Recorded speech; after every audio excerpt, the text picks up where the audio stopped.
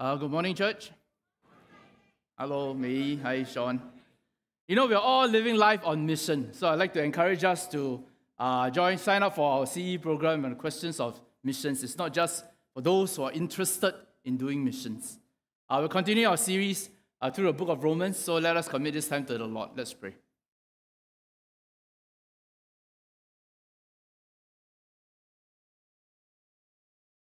Holy Spirit, I pray that you will speak to us, that truly we'll see the finished work of Christ that gives us freedom. Freedom from the power of sin, freedom from condemnation, freedom as your children. Thank you. I pray all this in Jesus' name. Amen. You know, when Kate was 17 years old, she went to her father's office to work. And she said, there were a lot of rumors that my dad was having an affair with the sales rep that would visit our office periodically. Now, I refuse to believe it because when I look at my parents, they were adorably in love. Sometimes they were overly affectionate in front of the children. They would go on date nights every week and even go on trips together. My father is a key figure in my spiritual walk. Every week, he will lead our family worship. He often share and discuss with me questions about theology and the Bible, and even inspired me and encouraged me to go to Bible college. Now, one day, he called me into his office, and without even mentioning about the woman, he told me that he was having some problems with my mother, and they may get a divorce. I was shocked. Who is this man? What did he do to my father? I couldn't reconcile the person sitting in front of me with the father that I knew. 6 years later, my father was walking out of his third affair. And each time he had an affair, it lasted a few months, and I knew because he would disappear from the home. He would become a totally different person. But a few months later, he will reappear as if nothing has happened. Become his usual kind, affectionate, generous self, devoted to the family, to scripture, to prayer. I don't know if he has ever apologized to my mother, but he certainly has never apologized to my sisters and I. You see, what Kate is describing of her father, we ask this question, is the father a saint or a sinner? As Christians, as Christ followers, are we saints or sinners? Because on the one hand, we say we love Jesus, we want to follow him. On the other hand, we struggle when we fall into sin. The question is, can we find freedom from the bondage of sin? My brother R shares this story. He says, ever since I am aware of my sexual desires, it has always been for other guys. It's so natural to me. My first crush was my JC friend. Every time this boy looked at me, my heart leapt. And I wish I could hold his hands. 4 years later, I got my first boyfriend. In the same-sex relationship, I felt I was finally happy. But at the same time, I struggled with despair. How can something that feels so right be so wrong? And so I turned to alcohol, to one-night stands, but it could not fill the emptiness in my heart. What he is sharing is describing the struggle between his flesh and his spirit, to obey God, to please God. The question is, can we find freedom from such struggles? You know, Hudson Taylor, the famous missionary that started what is OMF now. After a few months of his conversion, he felt dissatisfied with his spiritual life. He felt that he was struggling with sin. And he says, in Scripture, God promises that we can overcome sin and live a victorious life. And I want God's best. Now, do you want God's best? Can we find freedom from the bondage of sin? Friends, this is what I would like us to think about today as we look at Romans chapter 8. Is it possible to find this freedom? And the answer is yes. See, the book of Romans tells us what our faith is about. And in the introduction, Paul gives us the nutshell of the gospel. That is, Jesus is the Messiah, and we should put our faith in him. Do not be ashamed of the gospel. And then he goes on to explain why righteousness is needed, because it says, we are all sinners. Now, I hope we get over the idea that sin is not just doing bad things. Sin ultimately is turning away from God to ourselves. We turn away from others to ourselves, that we do not worship God, but we worship ourselves. And so Scripture says all are sinners. But righteousness is provided through the Savior Jesus. So chapter 3 onwards, it talks about Jesus coming to die for our sins. Because of him, when we believe in him, his goodness and righteousness is given to us. So we don't suddenly overnight become a good person, a moral person, or a righteous person. But instead, we are declared moral. We are declared righteous. That is what it means to be justified. Now, does that mean we don't pursue holiness? We don't need good things? Of course not. So Romans 5-8, Paul begins to answer, there is a process of sanctification, meaning growing in holiness. The righteousness provided acts out in our lives. It works itself out in our lives to give us freedom and life. But first, we need to understand the effects or the result of being justified. So Romans 5, it says, because you're justified, the result is you're reconciled with God, you have peace, you are God's friend. Thus, when we are going through struggles, we can still worship God. He says you can rejoice, worship God, because trials work out our character, it gives hope, which help us to experience God's love. The result of being justified, we can worship God in trials. Why? Because we are God's friend. God is not there to torture us, to make fun of us, to cause us to go through difficult times. If we understand the depths of our depravity, how we are always turning from God, how we are always holding on to our idols, then we understand why we need to go through difficult times. Because only when we suffer, only when we go through trials, I would say, that we come before God helpless and hopeless, and we surrender to him. But yet, even though we are great sinners, Romans 6 tells us Christ is a great Savior. And then last week in Romans 7, we talked about the struggle of flesh. You know, I say interestingly, I have got most feedback on this sermon. Now, not because of Pastor Leonard's preaching or Pastor Ng's preaching, okay? But people will tell me, say, oh, this is very depressing, you know. After listening to the whole sermon, there's no hope. Can we have victory? I say it's depressing exactly because Paul intended it to be that way. The whole pericope or the whole section of Romans 7 ends in Romans 8, verse 17. So I texted a person, you want hope? Today you must come. Because the answer is Romans 8, verse 1 to 17, the three freedoms we have in Christ. Romans 7 tells us the struggle is real. And right at the end, but he said, but we are not like that, we have hope. Then he turns on to Romans 8. Three freedoms we have. The first is freedom from condemnation. Verse 1, therefore, see, after talking about all their struggle and make you feel depressed, I hope the whole week you felt depressed, okay? We need to sit in that struggle to understand the struggle is real. But it says, therefore, now we turn the page, there is no condemnation for those who are in Christ. Now, friends, what does it mean to be condemned? You feel a sense of disapproval, that you're not good enough. What are these sources that cause us to feel condemned? Maybe it's our conscience. We know what we ought to do, but we cannot do. What we should not do, we do. Right? That's what Paul said in Romans 7. Our past memories, something we did in the past, and we cannot forgive ourselves. We cannot walk out of it. Our personal dysfunctions, things that we struggle with, or comments from others, especially those of us who are more sensitive. What people say, we take it to heart. Unhealthy comparisons. Why the person have this, I don't have. Why can't I be like this? We compare and we feel condemned. Then, of course, there's Satan, the spiritual warfare. But Scripture tells us, even though we feel condemned, we are not condemned. John says, we will know by this that we are of the truth, and we will assure our hearts before him. How do you assure our heart? In whatever our hearts condemns us, for God is greater than our heart and knows all things. This, when your heart condemns you, you turn to God. God does not condemn us. God is greater than our hearts. Why will this perfect, holy God not condemn us? Because of Jesus, right? Because of the gospel. That's why in Romans 8, verse 1, it says there's no condemnation because, verse 2, the law of the Spirit of life in Christ Jesus has set you free from the law of sin of death. What the law could not do, as it was through the flesh, God did. What is it that the law cannot do?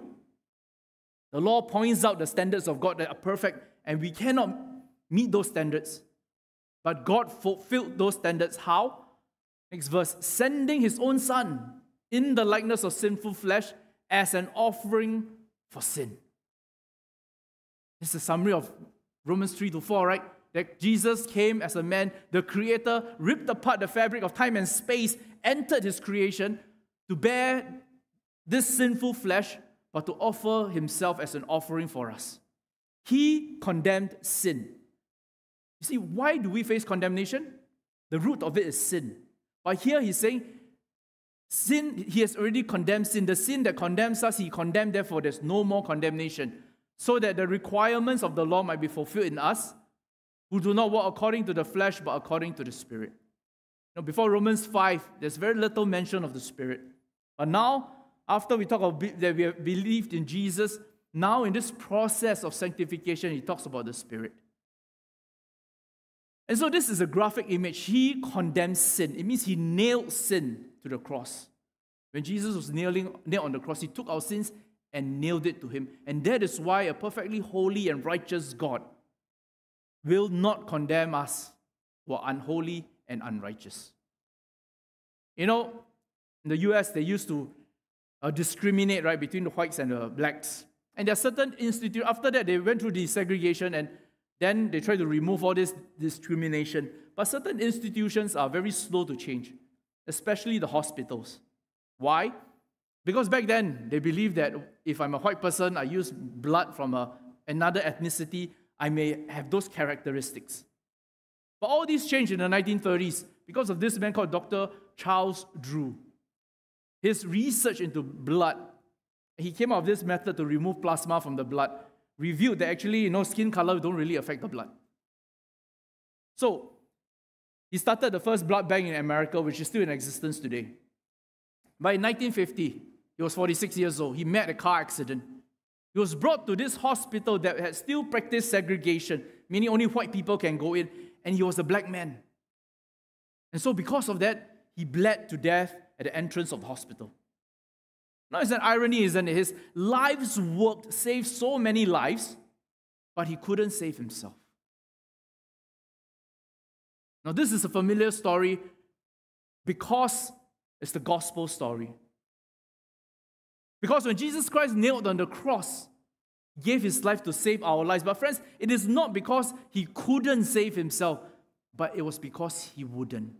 Remember, the people mocked him. It says, Jesus, while he was on the cross, he said, if you are king of the Jews, come down, save yourself. But Jesus didn't.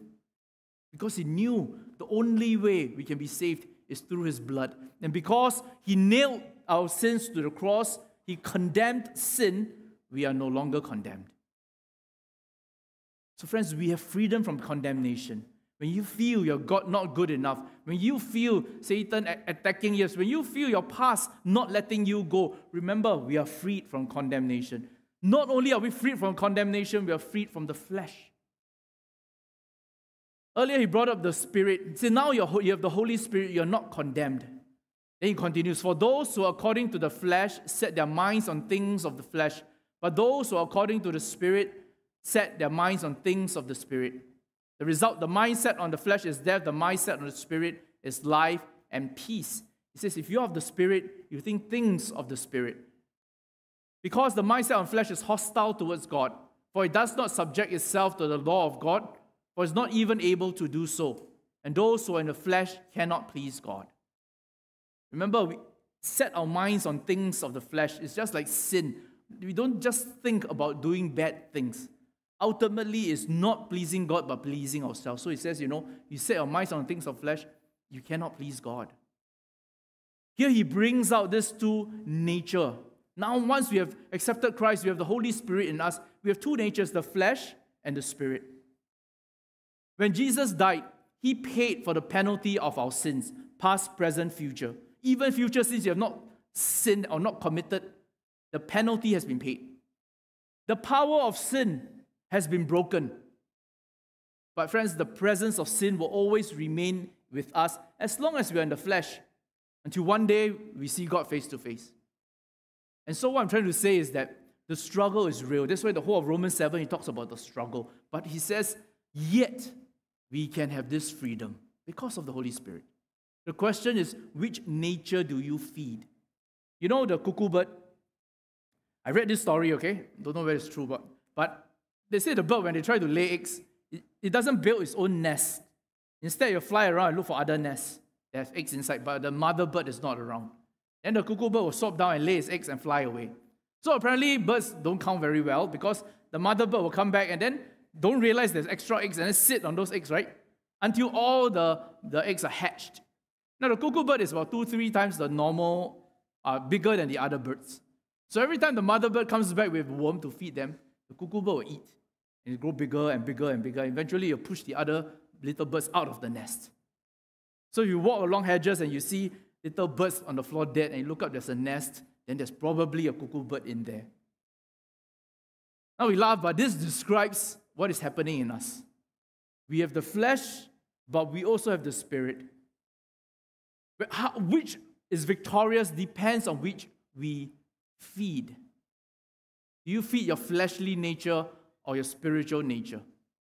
William Temple, who is the Archbishop of Canterbury, he says, our religion is what we do when no one is looking. What you worship, what you follow is when you're alone by yourself, when you're at a bus stop, when you're driving, when you're in your room, when no one is looking. What do you think? What do you desire? What do you pursue? What do you worship? That is your religion. And we spend all our time thinking about our desires, looking at our Facebook and whatever social media we have, coveting what others have. Friends, we are feeding our flesh. No wonder we are not sensitive to God's voice. No wonder we have no appetite for God's word. Which nature do you feed? So after describing the struggle between the flesh and the spirit, he says, however, you, now he specifically deals with them, you are not in the flesh but in the spirit. It's just like Romans 7, he talks about all the struggle towards the end. He says, but you are not like that. Then verse 1, there's no more condemnation. He's trying to say that, yes, you struggle, but you know what? You have victory. You have the Spirit. If indeed the Spirit of God dwells in you, you're not of the flesh. But if anyone does not have the Spirit of God, he does not belong to him. If consistently we feel like we're always in defeat, he said, do you really belong to Christ?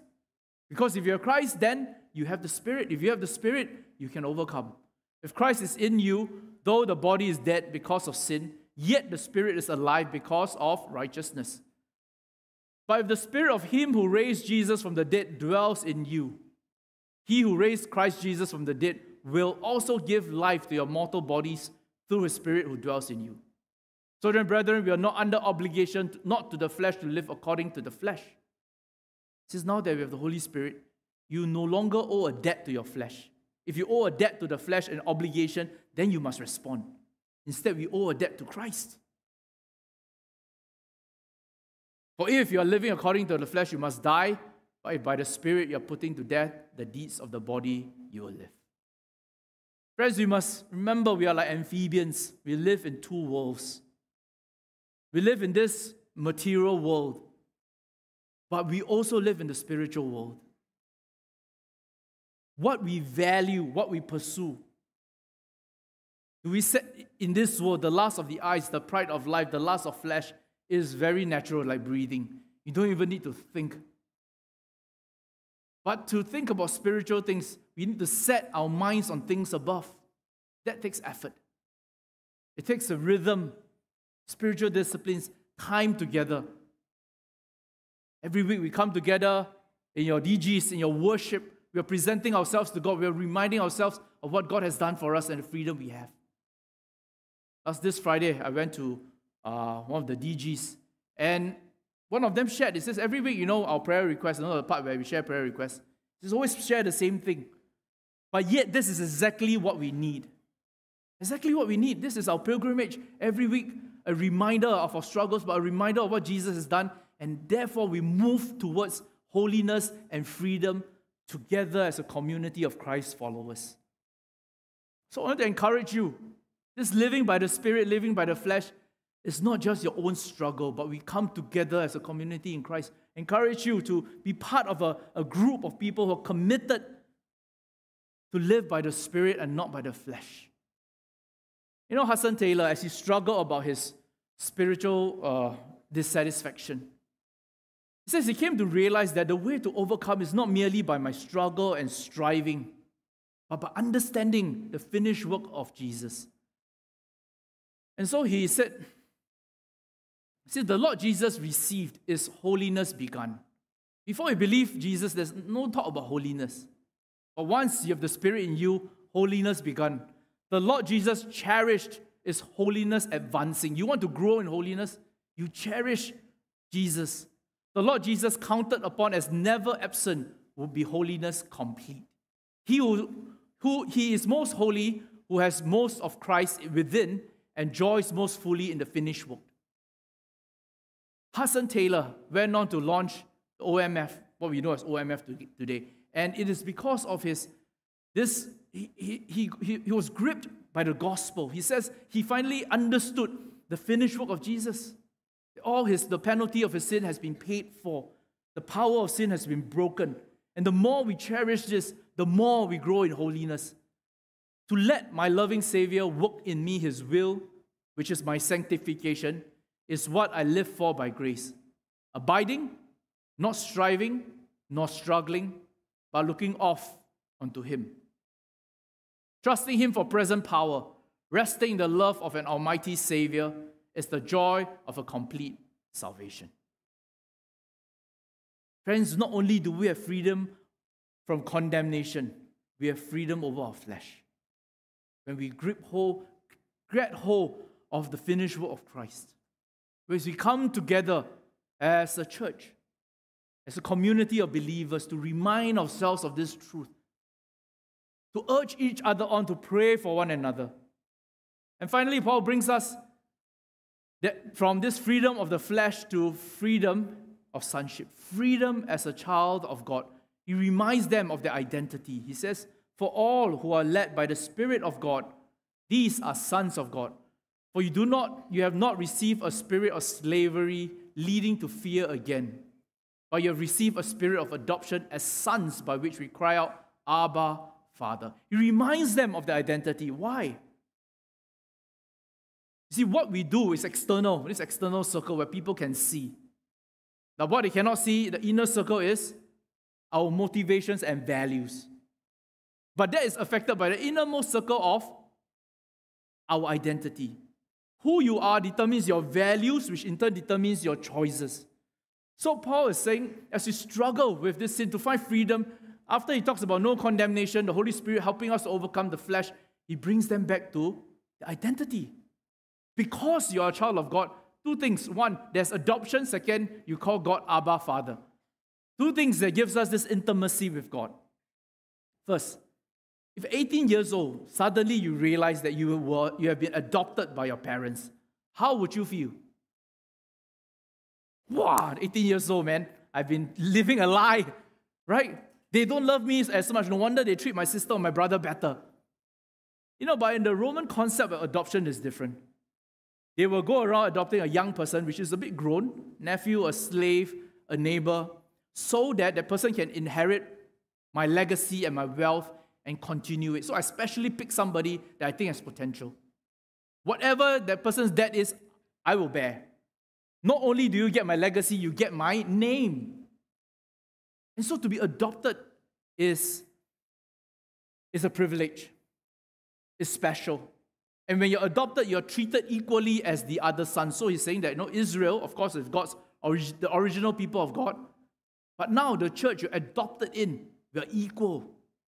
Just like those who are naturally born. And hence, we can call God Abba. Abba is the sound that a little baby will call out their father. Appears 3 times in the New Testament. The first time is in the Garden of Gethsemane, when Jesus was in the midst of his struggle and great pain, he cries out to the Father, Abba.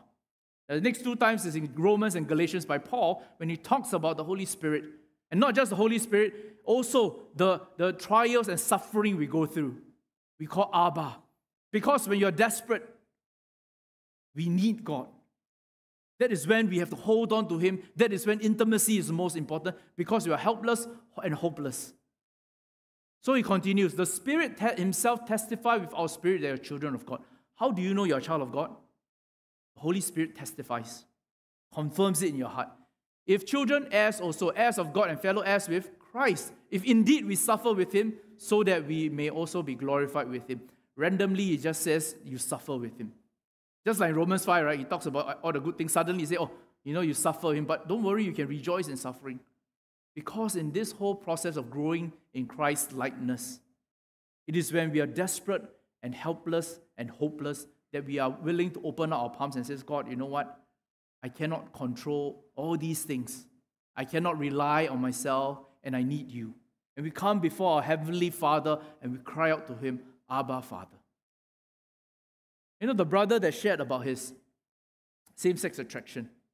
He says, one night I broke down in tears. I was so lonely. I told God, I cannot do this anymore. Why are you so cruel? And then I heard God tell me, trust me. Just 2 words, trust me.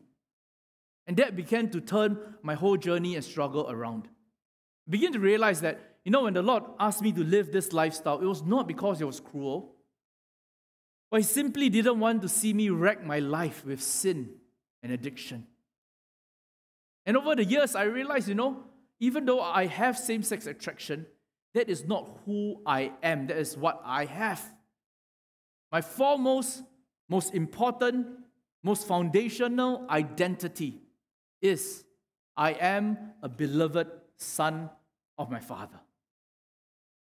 And he shares about how he turns towards God and began to walk out of this lifestyle. And a few years later, he met another sister in Christ. He says, I'm not attracted to women except for her. And a few years ago, they got married. Now, many times we shared this story. Even last year, remember, in August, we invited a speaker. It's not to say that, you believe in Jesus, you can be from same-sex attracted, you become opposite-sex attracted. That is not our point. Our point is, there are struggles in lives, friends. We struggle with different things. We seem to be in bondage. It seems hopeless. But in Christ Jesus, when we hold on to our identity, you are a child of God. There is freedom. We can walk out of this struggle. And so notice the 3 freedoms. Freedom from condemnation, freedom from the flesh, freedom as children of God. They are all possible because of the gospel, because of Jesus' sacrifice. But we experience it through the Holy Spirit. It's the Holy Spirit to make it real in our lives. So the question we ask is, what is this freedom? Sometimes we think, if I don't believe in God, I live for myself, I'm free. But that's not true. Again and again, we pursue our own desires, our own dreams, but when we achieve it, we feel empty. And hence, in this New City Catechism, the question we ask today about the 10 Commandments. The 10 Commandments, the law of God, is not meant to restrict us. It is meant to give us this boundary, and within the boundary, you have freedom. You think there's no boundary means you have freedom? No way. It's just like the guy who jumps, the skydiver without a parachute. You think you are free, but you're constrained by a greater law, the law of gravity, and so the end result is, right? Likewise, when we only believe in ourselves, but we are still in bondage of a greater law, the law of sin, the law of self, the law of the world. Try transgressing any of these laws, and you'll find that you live in bondage. You'll find emptiness and death. And so in Romans 8, verse 1 to 17, Paul tells us that there is freedom. Freedom because of Jesus. Freedom that the Holy Spirit appropriates into our lives. Remember that you are a child of God. Remember your identity. Feed the spiritual nature to overcome. Together, as a community of Christ followers, we gather every week to encourage each other. This is our Christian pilgrimage. You know, Kate shared, she says, it's been 14 years since my father's last affair. And over the years, I've seen how the Holy Spirit worked in his life. My mother and him have reached a deeper level of honesty and mutual respect.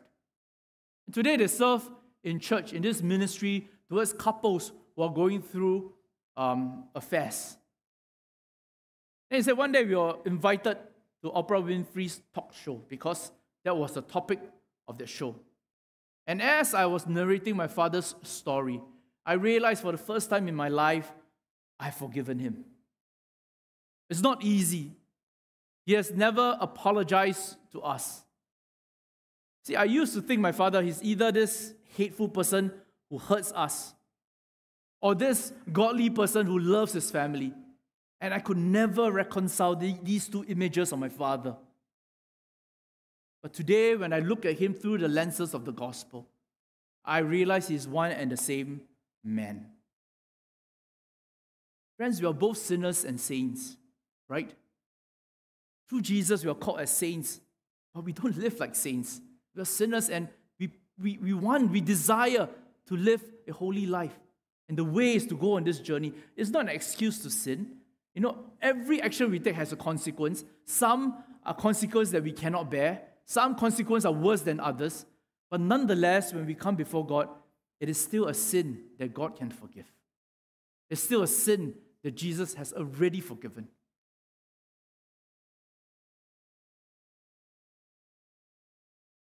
So let us come before the Lord. Once again, let His gospel melt our hearts.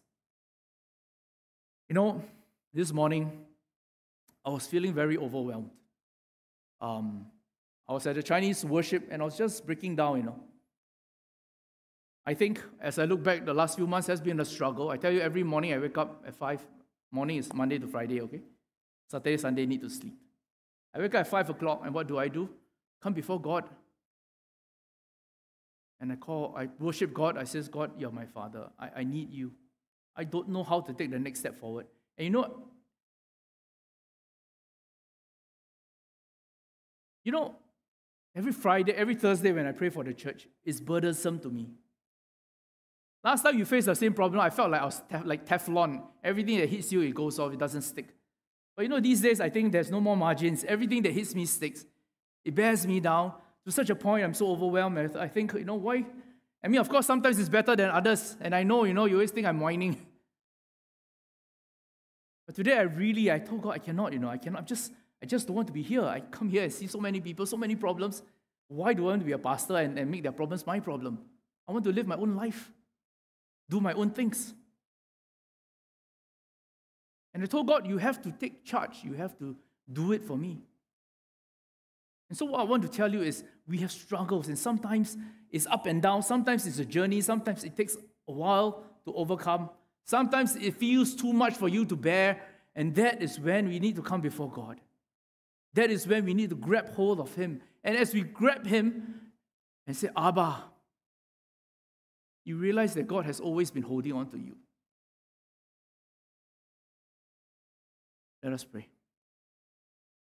I want to give us some time to come before the Lord, and whatever that is on your heart, the burdens, the struggles, to bring it before the Lord.